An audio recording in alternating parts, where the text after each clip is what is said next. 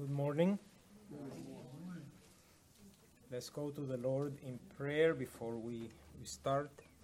Dear Father, we come before you now, Lord, and we thank you for the privilege and the opportunity that we have to be gathered together to study your word, and we ask for the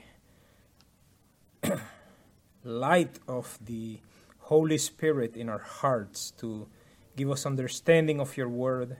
We pray in the name of our Lord Jesus Christ. Amen. So today we are going to start a new chapter in the Confession of Faith.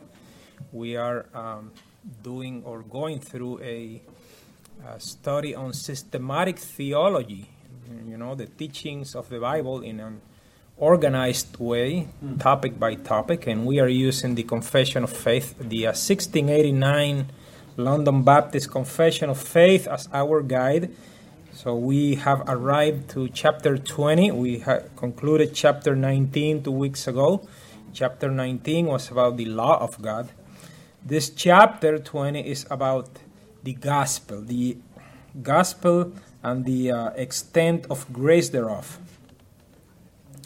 And there's something interesting about this chapter in the confession is that our confession, the Baptist confession, is based on the Westminster Confession. But if you go to the Westminster Confession, there isn't any chapter dedicated to the gospel.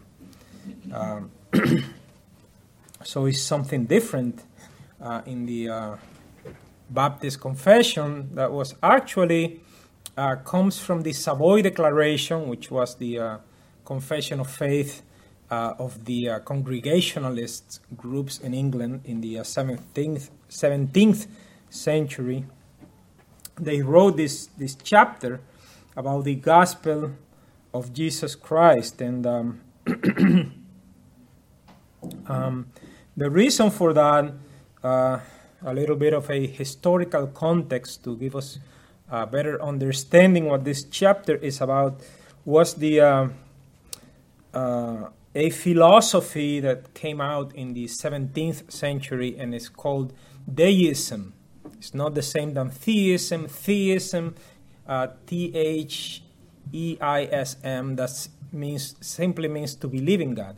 But this other philosophy, deism, Deism, is a philosophy that came out in the 17th century. It was very popular in the 17th and the 18th century. And it was an intellectual movement, actually, that claimed or that accepted the existence of God as creator, but simply on the basis of reason, not on the basis of revelation, but on the basis of the intellect, on the basis of reason. And they rejected the belief in a supernatural deity that reacts with mankind. So God is there, but God doesn't have any interactions with people, and it's kind of like a natural religion. And one of the characteristics of this movement is that rejects the revelation as a source of divine knowledge, and states that empirical reason and observation of the natural world, that's all we need to obtain the knowledge of how to be saved. So basically, you don't need revelation from God. You don't need the Bible. You don't need prophets. You don't need God speaking to you. All you need is to observe, to look at the world and analyze it with your mind.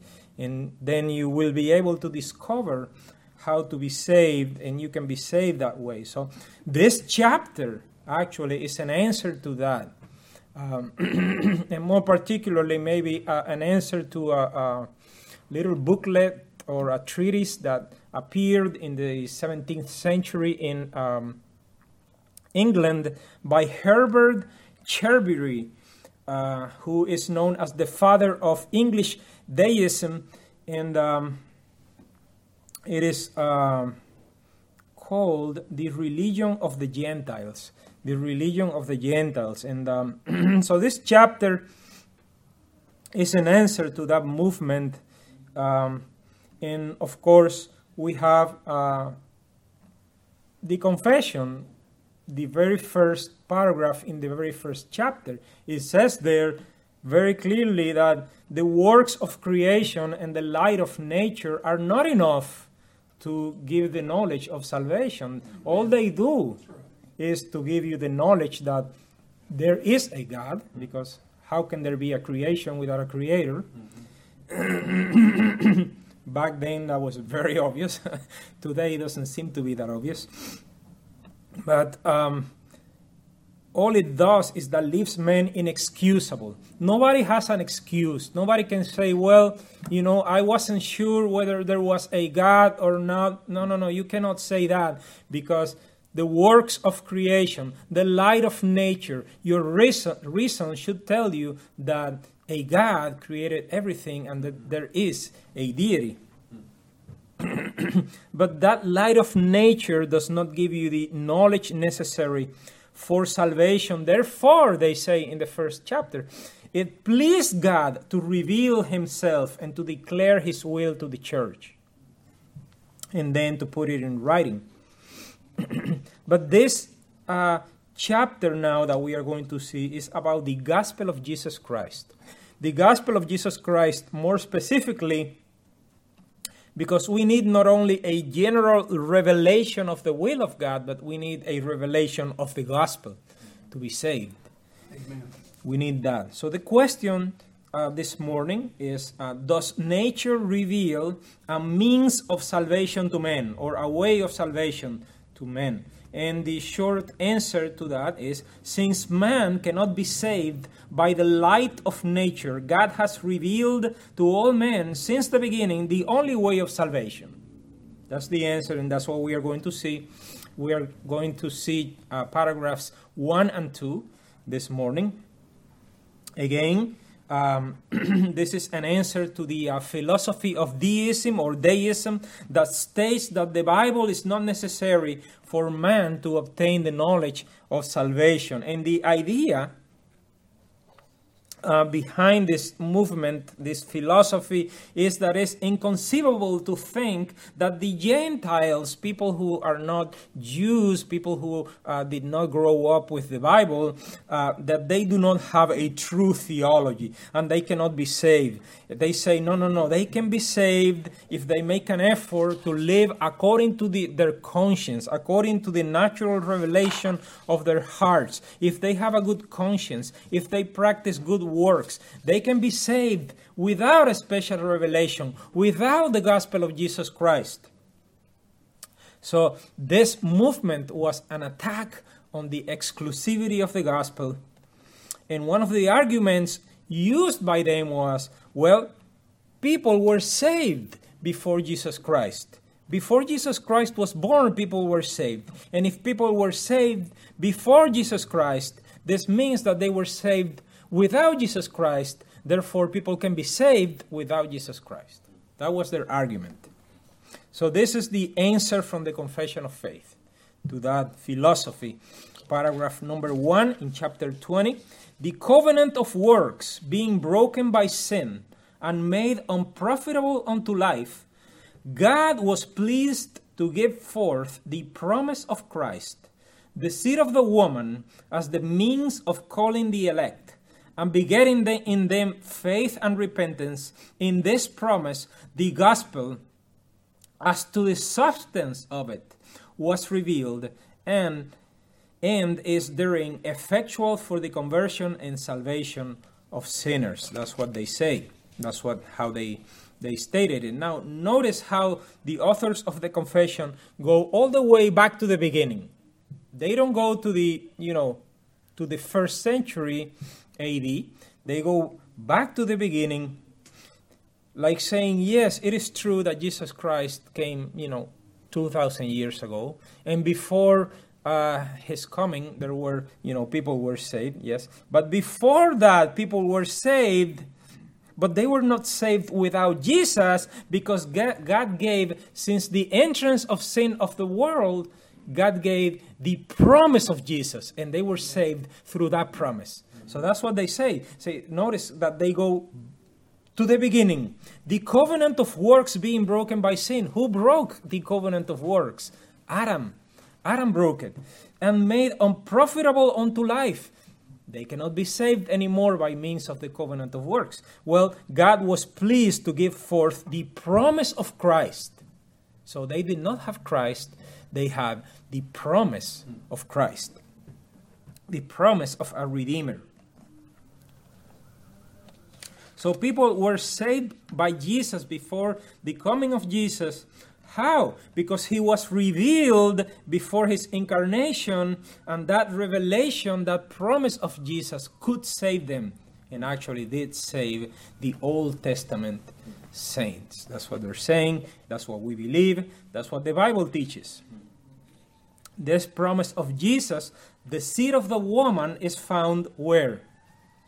In Genesis chapter 3, verse 15. That's what the theologians call the proto-evangelium, right? The proto-evangelium. You know, we have in English the word prototype. What is a prototype? Well, a prototype is a product that is going to be put in the market. Before they put the final product, they put out the prototype, like to test the concept or to test the idea, to see if it's going to work. And then if they see that it's going to work, then they finish, all the details and all that. So the proto-evangelium, the proto-gospel means the fullness of the gospel is not really there, but the essence of the gospel, the substance of the gospel is there in that passage in Genesis 3:15 that says, "And I will put enmity between you and the woman, and between your seed and her seed. It shall bruise your head, and you shall bruise his heel." That was God speaking to the serpent. "I will put enmity between you and the woman, and between your seed and her seed. Her seed shall bruise your head, and you shall bruise his heel." So when was this promise revealed? Well, not at the moment of creation, because at that time men did not need a savior, but at the entrance of sin in the world. They say when the covenant of works was broken and made unprofitable unto life, then God made that promise of a Redeemer. God made that promise of a Savior. Because God's plan since the beginning was to give eternal life to men. Give eternal life to Adam. Adam did not have eternal life. He had to obtain eternal life. How? By keeping the terms of the covenant of works. By his obedience, by his works, by his effort. By doing keeping the law that was written in his heart and obeying that particular commandment that God gave him, not to eat of the tree of the fruit of the tree of the knowledge of good and evil. So the covenant of works promised eternal life. But once this covenant was transgressed, once it was broken by sin, it was then rendered unprofitable unto life. That's what the authors of the confession are saying here. The covenant of works being broken by sin was made unprofitable unto life, no longer able to save. It could give eternal life to Adam, not anymore. Nobody can be saved by the law. Nobody can be saved by the works of the law. That is very clear in the scriptures. It pleased God then to give the promise of a Savior to men. So this is the only means then that God appointed to call the elect, the promise of Christ at the fall. They say God was pleased to give forth the promise of Christ, the seed of the woman, as a means of calling the elect, as a means of calling the elect. And then in the fullness of time, in the incarnation, in the fulfillment of that promise, then Jesus Christ came as a fulfillment of what God had announced to Adam and to later, in other parts of the scriptures, progressively God continued to announce the coming of the Messiah, every time giving more details about the Messiah. So other parts of the scriptures reveal to us the revelation of Jesus, but not also the revelation of Jesus, but the cross of Jesus, his suffering and his sacrifice. That's not something that the revelation of Jesus is not something that we know from his crucifixion, but actually we are told in the Old Testament that the Messiah was going to be a suffering Messiah, and that the Messiah was going to give his life. And we read then in Revelation chapter 13, verse 8, "And all that dwell on the earth shall worship him whose names are not written in the book of life, in the book of life of the Lamb who was slain from the foundation of the world."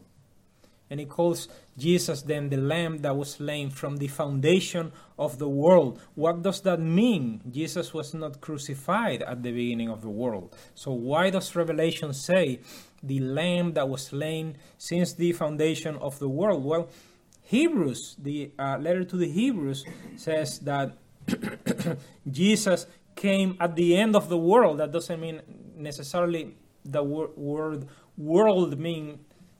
I don't think it has to be translated world, maybe the end of the age, at the fullness of time. That's when Jesus came. Not in the beginning, not at the foundation of the world, but many years later, thousands of years later, Jesus came. So why does the book of Revelation say that Jesus was slain from the foundation of the world? It means that he was slain by anticipation. We can say that he was slain by anticipation. We have all these revelations of the sufferings of Christ in the scriptures. We have Isaiah and we have many others. In Genesis 22, we see that God told Abraham what? To sacrifice his son, Isaac, right? That was an anticipation also, an announcement, a prediction that the Messiah, that God was going to give his son, and that he was going to give his son as a sacrifice for sin. So we see that there the announcement of the suffering of Christ and his sacrifice announced by God through this type.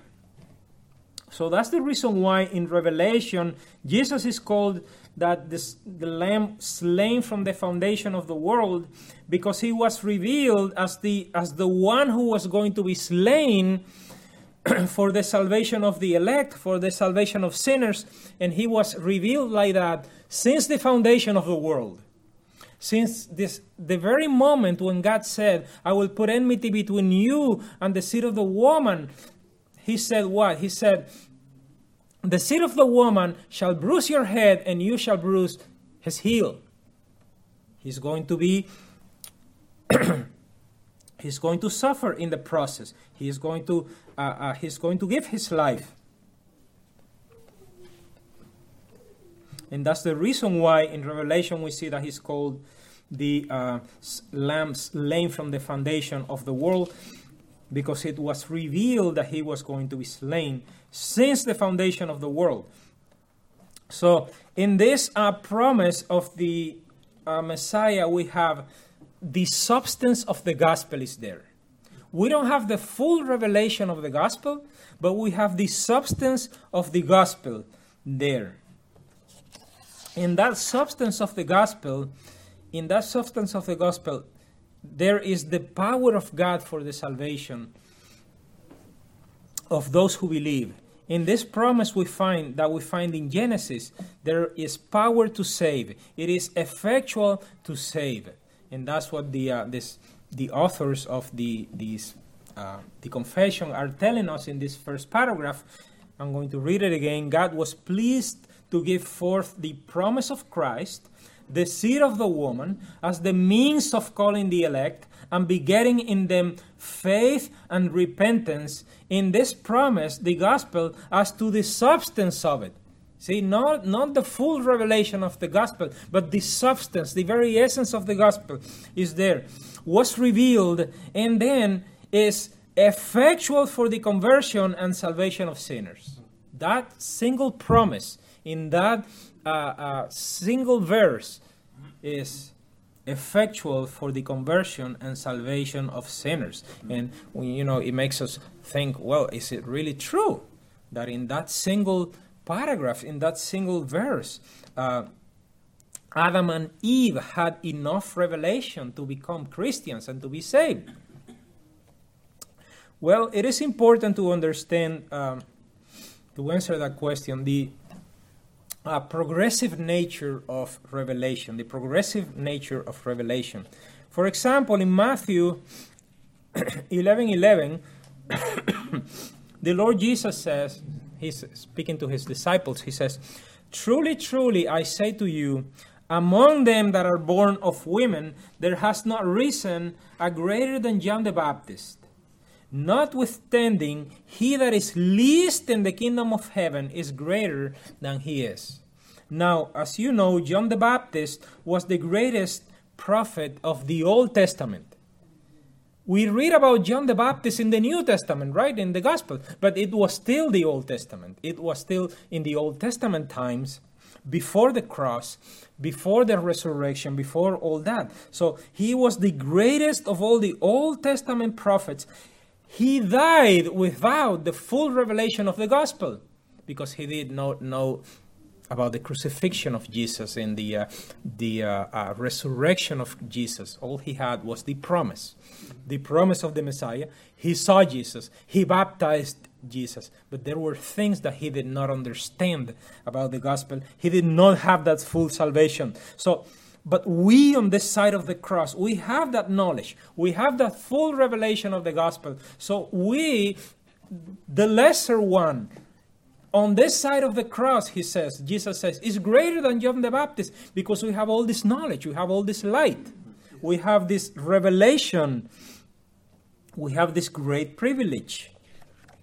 And because we have this knowledge, the least of the saints in the new covenant is greater than John the Baptist.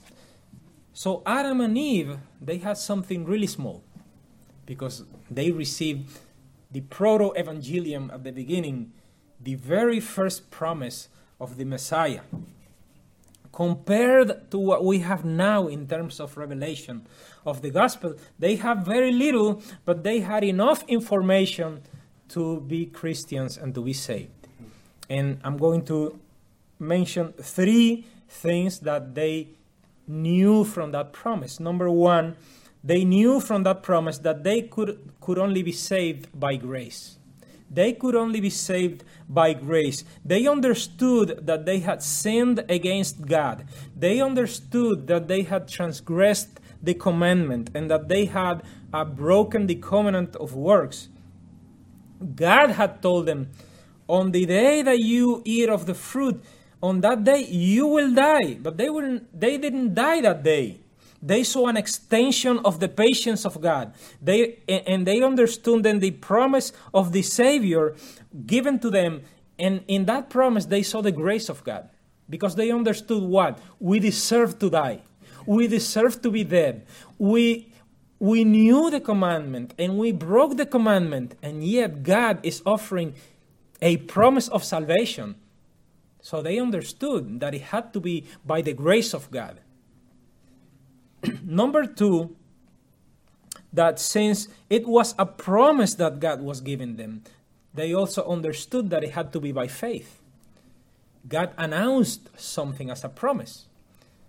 God did not give them something that they could see, that they could touch, that they could understand fully. It was a promise, and they have to believe in it by faith. It had to be by faith. And number 3, they knew that their salvation was going to be accomplished by a Redeemer. Not by their works, not by their efforts, but by a Savior, by a Redeemer, by the seed of the woman that was announced to them. So they had sola gratia, they had sola fide, they had solus Christus. They were almost reformed, right?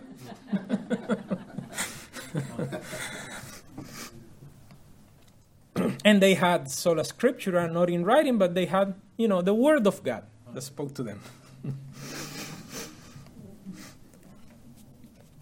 So as the descendants of Adam and Eve who believed kept the promise in their hearts, the gospel, or the promise was transmitted to their children, the gospel was spread, the gospel was diffused among men, and wherever that promise was forgotten and lost, then men did not have any hope of salvation whatsoever. Then we are going to go to paragraph 2 in the chapter 20. In this paragraph, then, the confession continues to refute the claims of deism that, that say that man can be saved according to the light of nature, or that even Christ could be revealed to them by nature, not by name, but in essence. That's what these people were saying in England and in other places of the world. And they say, as an answer to that, in paragraph 2, this promise of Christ and salvation by Him is revealed only by the Word of God. See? It's not by nature, it's not by, by your conscience or whatever. No, it is revealed only by the Word of God. Neither do the works of creation or providence with the light of nature make discovery of Christ or of grace by Him, so much as in a general or obscure way, much less that men, destitute of revelation of Him by the promise of the gospel, should be enabled thereby to attain saving faith or repentance. In other words, you can only know about Christ, about Jesus, and the only way of salvation by the Scriptures, by what God has revealed in the Scriptures. Then, of course, nature, as I said before, reveals to us that there is a God. And we read about it in Romans chapter 1. It says there, verses 18 to 20. For the wrath of God is revealed from heaven against all ungodliness and unrighteousness of men, who hold the truth in unrighteousness, because that which may be known of God is manifest in them.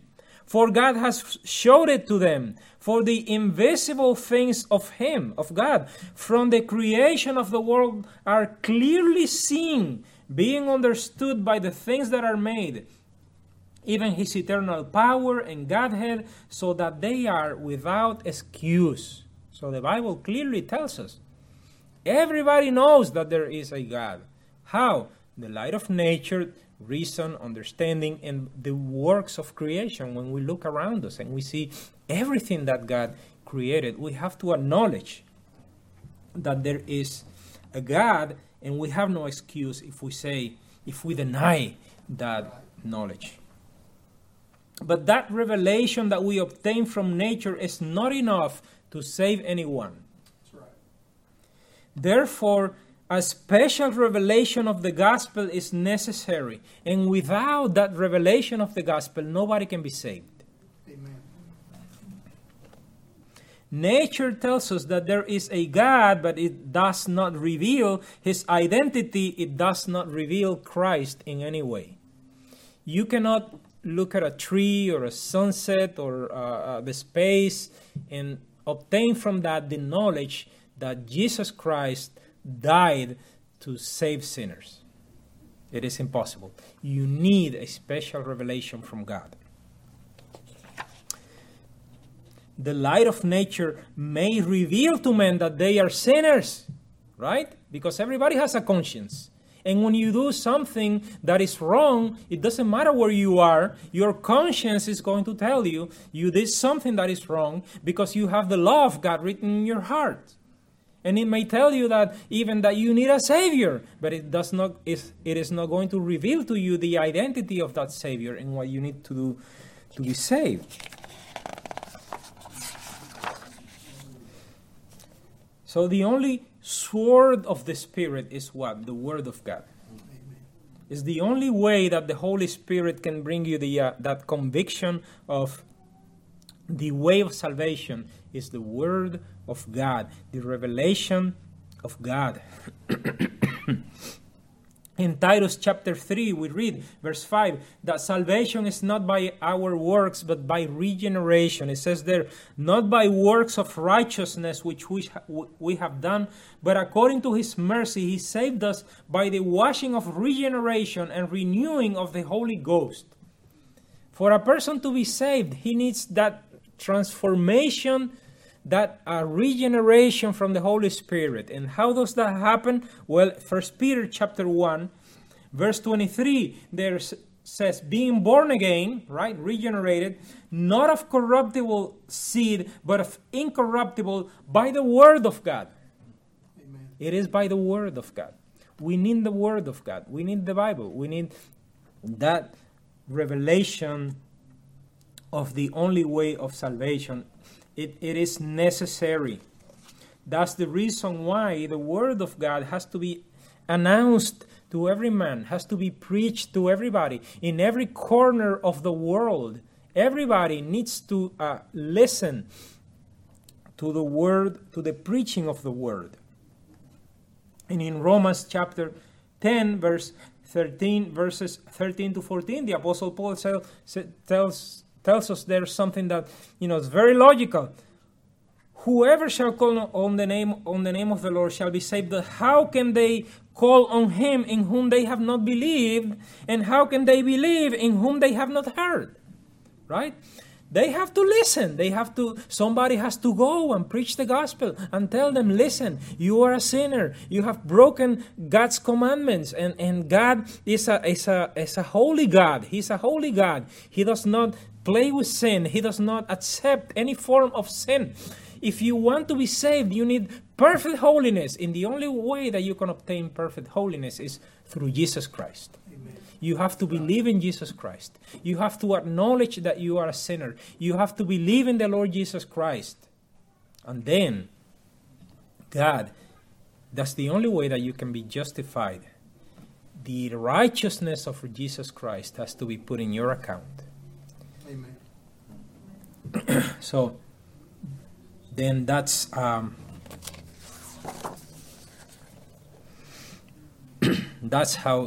they start this chapter of the gospel of Jesus Christ. It was actually a refutation to that doctrine of deism, that theology, or not theology, that philosophy that came up in the 17th century, where people were saying, no, people can be saved without revelation. People can be saved without the Bible, without special revelation from God. They have everything they need in their mind, in their intellect, in their reason, and they can nature can reveal Jesus to them. No, it's all false. They need the gospel of Jesus Christ. They need salvation. The fact that people were saved before Jesus Christ doesn't mean that people can be saved without Jesus Christ. Why? Because they have the promise of Jesus Christ. And in that promise, they had the substance of the gospel. And that substance of the gospel was effectual for their salvation. Amen? Amen. Any questions or comments? Let's go to the Lord in prayer. Dear Father, we come before you, Lord. We thank you for your word. We thank you that we have the full revelation of the gospel, and that we have the Bible, and we have the Word of God, that we can read it, that we can listen to it, preached to us. And we thank you for this great privilege, and for the fact that you provided a way for us to be saved. We pray these things in the name of our Lord Jesus Christ. Amen.